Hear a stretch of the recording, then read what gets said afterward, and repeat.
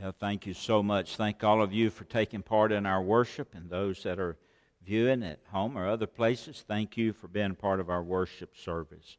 This morning we have a guest speaker, Jason Hester. Jason's a member of our church, has been for a number of years, and I remember when Jason was truly saved just a few years back. And so Jason has a fantastic testimony, and being Father's Day, I don't know anyone that I'd like to share. I have someone to share a testimony than a father, and Jason has a great testimony. His wife Tony, they have one son, Brantley. Brantley was at work day yesterday. He worked an hour, and then he'd take a break for an hour, and he'd work an hour, and take a break for an hour. He had a good schedule going. He did a great job. We had 3 young men yesterday, and they worked hard. They worked so hard, they went through almost a half a case of water, and they worked hard. And I appreciate them coming. I appreciate Jason Hester, appreciate Tony, their family. And Jason has a heart for the Lord and has a heart for people to be saved. And so God has touched his lives in many ways, and he'll be sharing with us how God has used that. When God touches your life, then he has a purpose for it, and he'll work out the good in it. So I'm going to pray for Jason, then he'll come up and share with us. Heavenly Father, thank you for an opportunity we have to be here today to worship you and now to hear your word. Be with Jason, I pray, as he shares from the heart this morning. I pray you'll give him the words to say. And Lord, I know his heart. I know the love he has for you and he has for people. And so, Father, I just lift him up to you at this time. May you be honored and glorified and magnified in everything that he says. Thank you for him, for Tony, for Brantley, for their family. In Jesus' name, amen. Jason.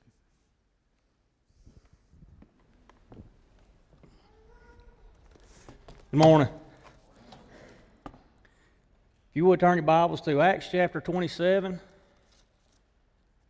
Acts 27. We're going to be in verse 20 through 25.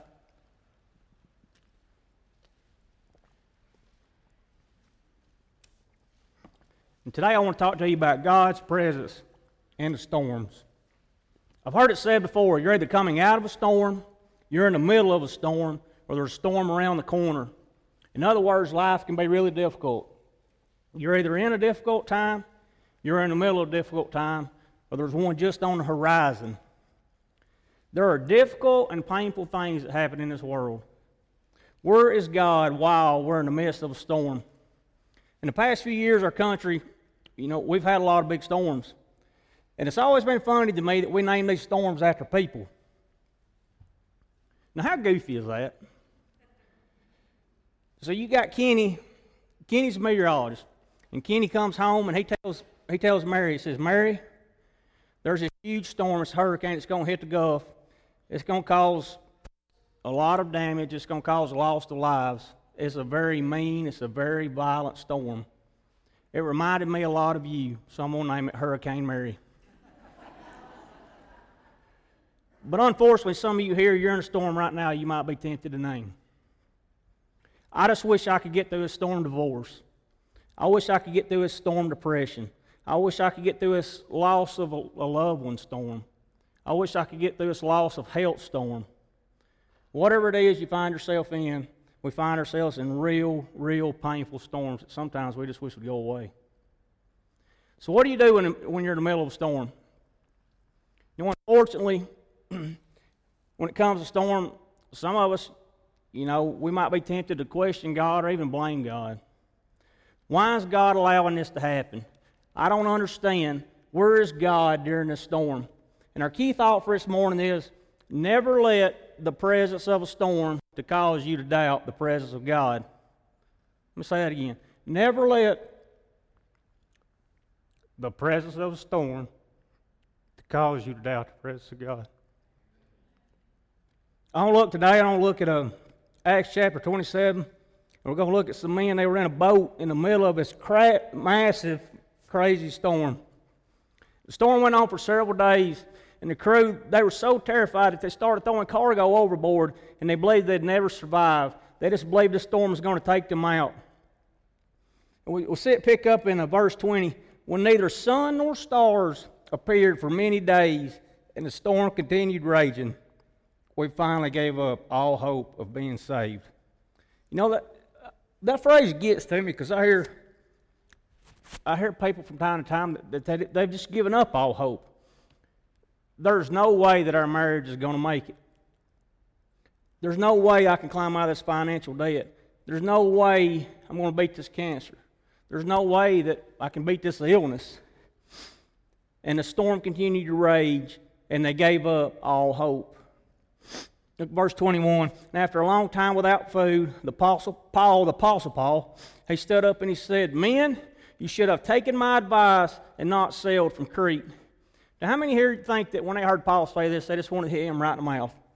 I mean, men, you should have taken my advice, then you would have spared yourselves this damage or loss.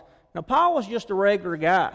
As spiritual as Paul was, he was not above doing what so many of us love to do. And that's when we're right saying, "Well, I told you so." If you just listened to my advice, you wouldn't have been in this storm. Why were they in this storm? They were in this storm because it was their fault. Because they made a decision to go out when the environment was too risky. Have you ever noticed that sometimes in Christian circles that we tend to blame the devil for everything? Well, it's the devil's fault. The devil did this. The devil did that. No, sometimes it's not the devil's fault. Sometimes it's your own dumb fault. Sometimes you're in the middle of a storm because you just spent too much money.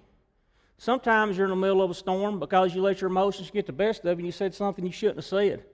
Sometimes you're in the middle of a storm because it's your own fault. Maybe that's why they gave up hope, because this was their own fault. I don't know about you, but it's easier for me to believe that God will get me out of a storm that He got me into than it is for me to believe that God will get me out of a storm that I got my own self into. I'm like, hey, this is my fault. I don't even deserve to be rescued. And the storm continued to rage, and they gave up all hope. Never, never let the presence of a storm cause you to doubt the presence of God. Look at verse 22. But now I urge you to keep your courage. And I want to say that to some of you this morning. You need to hear this. Keep your courage. Keep your faith. The storm is not going to take you down. He says, keep your courage, because not one of you will be lost.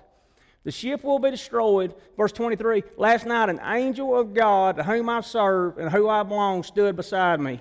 Now stop for a moment. Now how cocky is that? You're in the middle of a boat, an angel of the Lord stands beside you, and I believe with all my heart that what we see with our physical eyes is not all there is. There's a spiritual world that goes on beyond what we have the ability to see. But imagine you're in the middle of a boat, and the presence of God is with you in that moment. You have no idea all the different ways that God is with you. He could be with you in the form of an angel. He is with you in the form of His Spirit. If you're a follower of Christ, His Spirit dwells in you. He goes before you. Our God is already in tomorrow. He is not bound by time. He is hearing your prayers. He is comforting your hearts. You have no idea all the different ways the presence of God is with you. Never, never let the presence of a storm cause you to doubt the presence of God. In the New Testament, there's another powerful story, and it's about the disciples. They're in a different boat, and they're in a different storm. But what's funny about this one is Jesus is actually asleep in the bottom of the boat, and the disciples do what we so often do. They freaked out. They panicked. Jesus, aren't you going to do something? Jesus, you not care. Jesus, you going to let us die. Jesus, aren't you even going to wake up? Jesus, do something. And Jesus comes on board, and He says, why are you so afraid? Do you have little faith? Then He says, peace. Be still. And they experienced peace in the boat. Why did they experience peace in the boat? They experienced peace in the boat because Jesus was on the boat. Real peace is not found in the absence of storms. Real peace is found in the presence of Jesus. Real peace is not found in trouble-free life. You'll never have a trouble-free life. Bad things are going to happen. Jesus said in John 16:33, in this world you will have trouble. That's a promise from Jesus. But take heart, I have overcome the world. Real peace is not found in the absence of storms. Real peace is found in the presence of God. He is with me. He's right beside me. He'll never leave me. Look at verse 23 again. Last night an angel of God, to whom I serve and whom I belong, stood beside me and said, do not be afraid. Paul, you must stand trial before Caesar, and God has graciously given you the lives of all who sail with you. In other words, you can't go down this battle, Paul. God has more battles for you to fight. And some of you this morning, you need to hear this. You can't go down in this battle. He has more battles for you to do. He's not finished with you. If you're not dead, you're not done. God will use you and what you learn from this storm to prepare you to help others in their storms. God is doing something. He is working you. You don't always know it when you're in the storm, but when you're on the other side of the storm, when you're standing on the other shore, when you look back and you can go, I wouldn't want to go through that again. I wouldn't want anyone else to go through it. But I wouldn't trade it for the intimacy, for the spiritual depth, for the character, for the trust, for the faith, and my God has been as a result of being in that storm.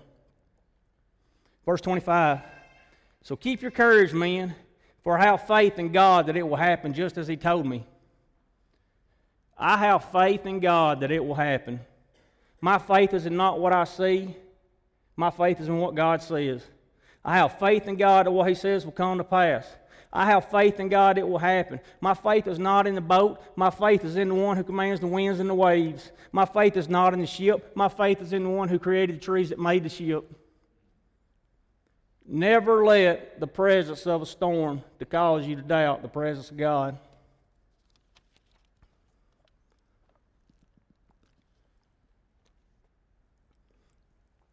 I'd like to share with you this morning a personal story about a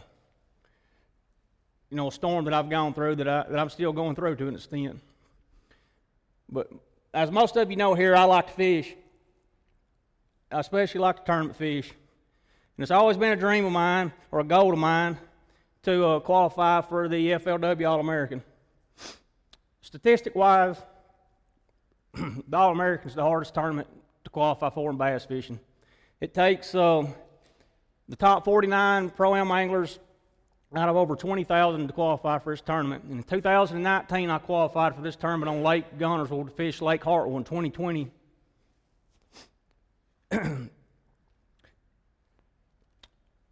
So I put a lot of time, a lot of travel, and a lot of preparation for this tournament. And on October 31st, my last day of practice on Lake Hartwell, I found a pattern that I felt like would give me the opportunity to win this tournament. But as I was fishing that day, I started feeling bad. I started having pretty bad body aches, started running fever. I just didn't feel good. So I got off the water and I left, headed back to Alabama. And the further I drove, the sicker I got.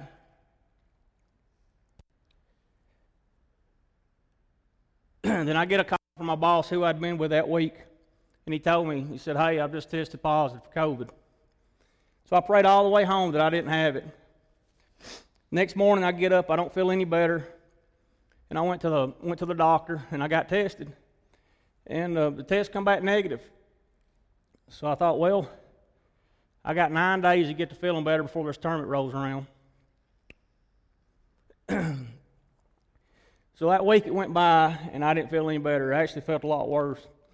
I ran fever all week, my body hurt. I felt terrible. And so on November the 8th, I went back to the doctor to get some medicine, and he wanted to check me again. So I got checked, and I left and headed home to get ready to leave South Carolina.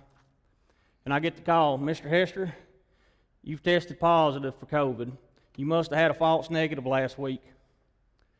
Man, I was crushed. But it had already been like 9 days, and by the time the tournament started, I'd been like day 10 or day 11, and I thought, well, I'm just going to suck it up and go on. I'm going to be out in a boat. I can't give it to somebody else.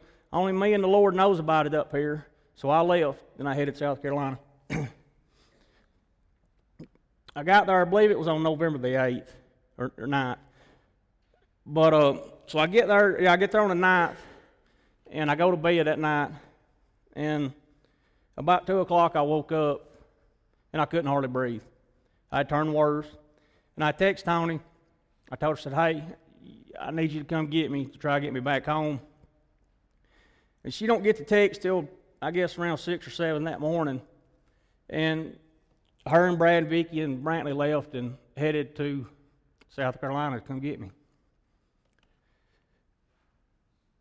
It's about, I don't know, approximately 6 or 7 hour drive up there. And the further the day went along, the harder it was to breathe. And I got to the point where I started having hallucinations, and I knew I was in trouble.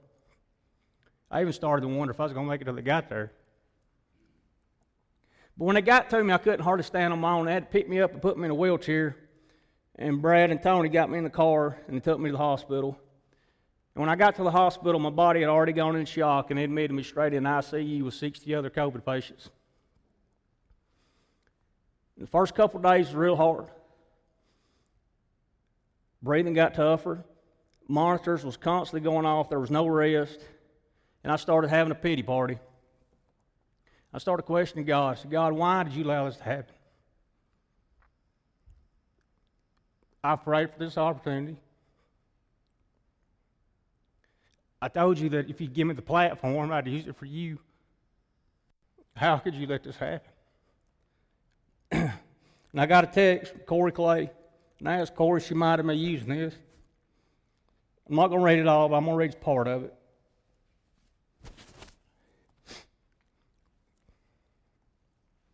You tell God today that you trust Him and you'll wait for His healing. Also ask Him to show you who you can minister to there. There's someone there that is coming that needs to hear Christ in you. This is all about His glory. He will miraculously move in your body. There may be doctors and nurses that say so much and they say to themselves, where is their God? But it's coming. And they will see. In the meantime, find water who He has sent you for. God will not let me rest. Sorry, I'm having a hard time saying this. God will not let me rest until I sent this to you. I understand how much and how you feel. I get the fear. But it's all fake. Satan tries this because it's an easy attack on us. We're all praying here. You are spiritually trained. And God is using this for His glory. No matter what your levels say or the hospital monitors say, remember Satan likes to cause fear. So hang tight to what you know. And it goes on, but I'm going to stop there. That night was really hard. Breathing got even harder. Next morning, the pulmonary doctor come in. Dr. Issy O'Bannon. He's a Middle Eastern doctor. And to put it the politest way that I can, he's the most arrogant jerk that I'd ever met. But he tells me about how sick I am and that I would need to be incubated that day. And he left and he come back a few hours later and he has this little old nurse with him. And this little nurse, she's about this tall, and she can't be a day under 75. She's a little old feeble woman, and she's in there with him. And he proceeds to talk to me about going on an event. And I told him I wasn't going on an event. And this really irritated him. And I'd already I'd ran the remdesivir and I run hydroxychloroquine. And it didn't help me. I wasn't getting any better. And so they offered me a trial drug called Circ. And there was 10 out of 60 there that could have this drug. And I was one of the 10. So he gave that to me. And then he asked me if I was religious. And I don't know about y'all, but I can't stand to be labeled religious. I told him no, I was not religious, but I did have a personal relationship with Jesus Christ. But when I said that, he was looking at my charts, and he just turned and he stared at me, and he squinted his eyes. And he looked at me for, it was probably only about 10 seconds, but it seemed like it lasted 10 minutes. And then he just shook his head. And he said, well, normally at this time I would call in a chaplain, but since COVID rules that no one was allowed in the hospital, and he asked if I minded if hospital staff talked to me. And I told him, of course I didn't. And then he told me if he wasn't going to incubate me, he might as well move me to the COVID floor because there's really nothing more they could do for me, and I'd be more comfortable in the COVID room. Then he left, and this little nurse, she looks up at me, and she says, and I've never talked to her before, she calls me Jay Bird. She says, Jay Bird, I like what you told that doctor. I've been working on him. And that's all she said to me. And then her and another nurse got me, and they rolled me on the bed down to the COVID floor, and that was some of the roughest days there. This was on November the 13th. And I believe I was right, November 13th. But anyway, she takes me to the COVID floor, and my oxygen didn't get any better. And Chris Cooper texted me. And Chris told me to read Proverbs 3 and 4. It was on health and God's promises. But I was so sick at this time I couldn't read anything. This was on the 13th. And that evening, the doctor come back around and he said, Mr. Hester, you're declining rapidly. I strongly advise you to rethink going on the vent. And if he thought that if I didn't go on the vent, that he didn't know if I was going to make it. But I was mentally done. If the Lord called me home, He was just going to call me home. I was ready. I had no fight left in me. And I told him I wasn't going on it. And he told me, he said, well, since you know everything and you know what's best, he said, when your family calls, he said, you can just tell them how you're doing. You can give them updates. And from that point on, when they called, my family knew nothing. Later on that night, the little old nurse come in. She was by herself, and she had this big Bible. It was like a Bible that sat on your mama's coffee table. It was a hardback Bible, and I promise y'all, it was the biggest Bible I ever see. It had to be this big. And she asked, she said, Jay Bird, I assume since what you told the doctor, you wouldn't mind me reading you tonight. And I just nodded no. And she asked if I had something I wanted to read. And I told her no. And so she just starts reading. I don't even know where she's at. But she gets to trust in the Lord with all thine heart.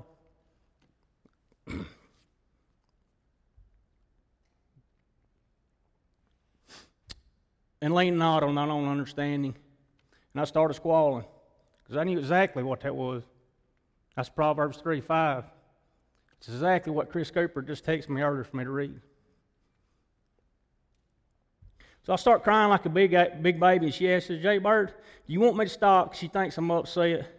But I realized then how selfish I'd been for questioning God, for where I was at. I was exactly where He wanted me. Corey's text, Chris sending that to me, it just was more that confirmed it to me. I nodded no that I didn't want her to stop, and she read all of Proverbs 3, she read all of Proverbs 4, nothing more, nothing less, but exactly what He had sent for me to read. Rest of that night wasn't any better. My numbers, they got lower. The pulmonary doctor was back in the next day. I could not hardly breathe at all at this point. And he told me he didn't think my heart and my lungs would hold out. He said if something didn't change, that he really didn't think I was going to make it. Then he asked me if I wanted to make a FaceTime video for my family to say my goodbyes.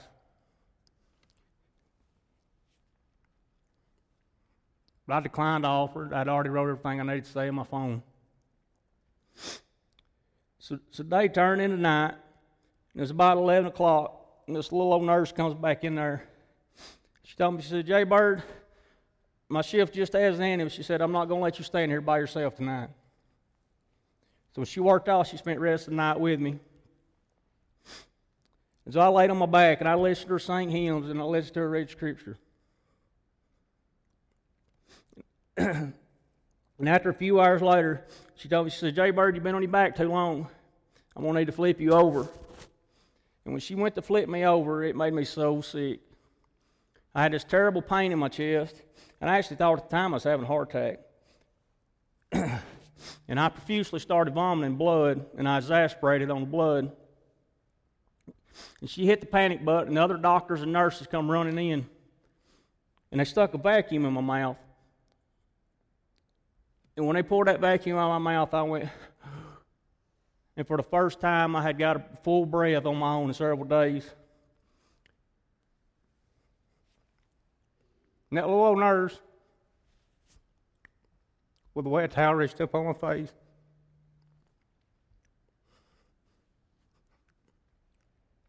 she wiped my face. She said, Jay Bird, I believe you're very well going to make it.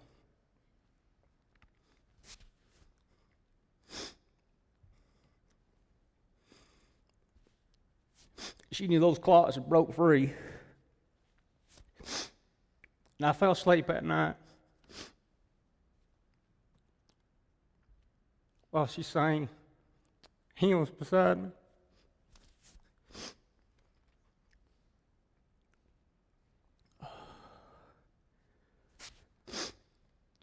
A few hours later, I get woke up by her shaking me, and she opened the blinds, and the sun come beaming in. She said, "Jay Bird, there's the sun. You've made it through the night."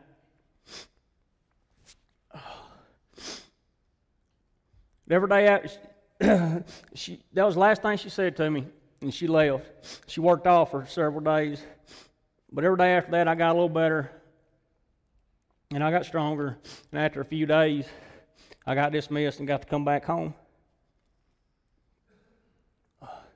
We get back to Alabama. I was on the auction for several more weeks, and the doctor bill started coming in, and I had took out a supplemental insurance where I had worked before, and it was to help pay, help offset doctor bills, but I had to have a doctor's signature.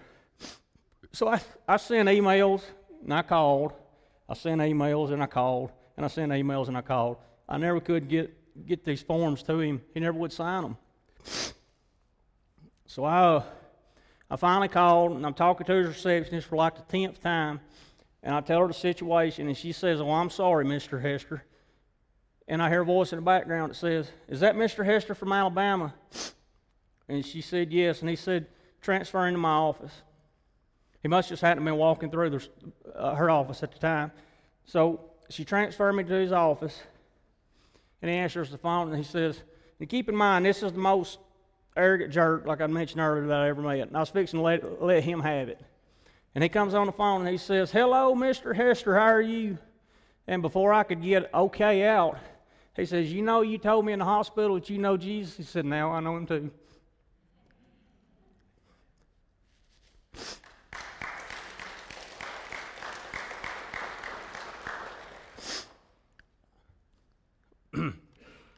When Miss Carol, that little old nurse, come back to work, I asked her about the Jesus you talked about, and she told him about him dying for my sins. Praise God, now I know it. I was in my office crying. He was in his doing the same. And we talked for over an hour about his new life. And then I asked him, I said, how can I talk to Miss Carol? I'd like to thank her.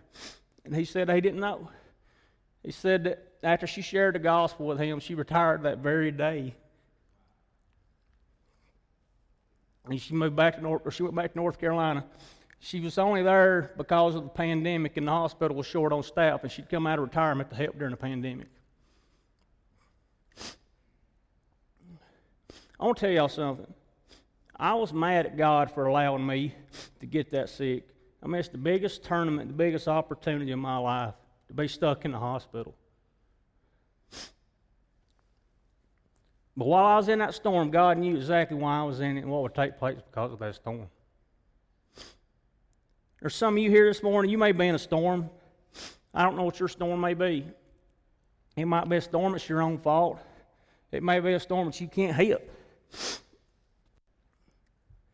Perhaps you've walked away from God while you're in a storm and He seems so far away. Maybe your storm is failing health. Maybe your storm is the loss of a loved one. Fathers, husbands, maybe your storm is from not being the spiritual leader that you need to be in your home. And there's some of you here that's in the worst storm of all, and that's not knowing Christ as your Savior. There's some of you that you're in a storm right now because you have no peace. I asked Dr. O'Bannon later on, I've got to talk to him a couple times, but I asked him, I said, "What made you realize that you needed Christ?" And he said, "I watched people pass away daily for the past few weeks." He said some of them was Muslim, some of them was Buddhist, some of them was atheist, and everything in between. And he said when it come their time, he said, you never saw any peace. He said when you saw a follower of Christ died, he said they had peace. And he said, I had to have that peace. Folks, there's some of you that's in that storm, but you can have that peace this morning. Bow your heads with me. Father God, I come to you this morning. I thank you for this opportunity. Lord, there's someone here, Lord, that's in a storm right now. Lord, I pray, Lord, you'll prick their heart. Lord, remind them that they're not alone, Lord, that you can bring peace during this time. Lord, I don't know what the storm is, but you do. Lord, it may be their fault, or it may be a storm they can't help. Lord, it may be because they have walked away from you, Lord, and you're using the storm to bring them back to you. Lord, it may be depression, it may be anxiety, it may be financial crisis, it could be addiction, it could be doubt, it could be health, it could be loss of a loved one. Lord, it could be any of those. Lord, it could be that they don't even know you. Lord, the list goes on and on, but you know what it is. Lord, I pray, Lord, that going forward they'll lean on you, and when they're on the other side, when on the other shore, they can look back at you and thank you for this storm in their life. Lord, I pray to make it right with you this morning. In Christ's name I pray. Amen.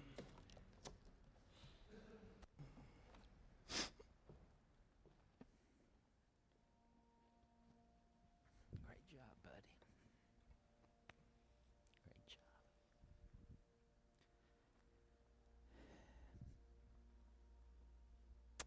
My goodness, what a testimony. You know, before you have a testimony, you got to have a test. And Jason surely has had a test. And not only Jason, but Tony and Brantley and their family. And we never really understand why things happen. But we do know that when they do happen, that God's with His children. When people can't get there, people don't know how you're doing after you're in the hospital and when you're in a very critical time. God's always there. And so Jason was going through a terrible storm, but not only that, but Tony was, and Brantley was, and his close family members. But friends kept praying, although they didn't always know how things were. They just trusted in the Lord. The Lord would hear their prayers and work all that out. There's a time, there's a faith we say we have, and then there's a say-so faith, and then there's an actual faith that we do have. And eventually our faith is called on. And it'll either be the say-so faith, or it'll be that sound salvation, trust in Jesus type faith. If I ask today, how many of you have faith? Probably everybody in here would raise their hand. Now there's a say-so faith, but then there's the actual faith, that trust in Jesus type faith. You have one or the other. And so for the believer, our faith's going to be tested, and it'll be called on. It'll be just a say-so faith, or it'll be that salvation faith where we just completely trust God. God, if you don't get me out of this, I ain't going to make it, but you're in control of it. And so you've heard Jason's testimony. Fantastic how God used him a very critical time in his life, but a very critical time in a doctor's life. And so one day they'll see each other again, that place called heaven. But until then, he's sharing his testimony, and God's using it to speak to people's hearts. And I know God used it to speak to your heart today. He did mine. And so I don't know if you know this Jesus that Jason knows, a believer knows. But today you have an opportunity to come and trust Him. Just Him, nothing else. Ask Christ to come into your life and save you. And then live your life for Him. And so today you might need to come and be saved. There may be fathers here that never trusted Christ. You need to step out, be saved for your own good, then the good of your family. Where you can lead your family, your children, to come to know Christ. You may want to come rededicate your life. Maybe it's not what it should be right now before the Lord, and you just come and just spend some time in prayer. Recommit yourself to Him. You know, Paul said, I die daily. Rededication should be every day for us. Every day. Today, God's spoken to you in some significant way. You need to make that decision. So I'm going to ask our praise team, or Cal, Andrea, to sing our invitation. What I'd like for you to do is just stay seated. People can get out. They can get by easy. You're just seated. And so you come. If If you want to trust Jesus today, you come, say, Brother Sammy, I just want to give my heart and life to Jesus. When everybody leaves, we'll talk for a while. I won't embarrass you for nothing. Other decisions you have, you feeling God to lead you toward today. If you've accepted Christ sometime and never followed through in believer's baptism, now's the time to do that. Rededication of life, transfer of membership, whatever you feeling God leading you to do, you need to come today as He speaks to your heart, His invitation. So if you would, be it a matter of prayer, and as they sing.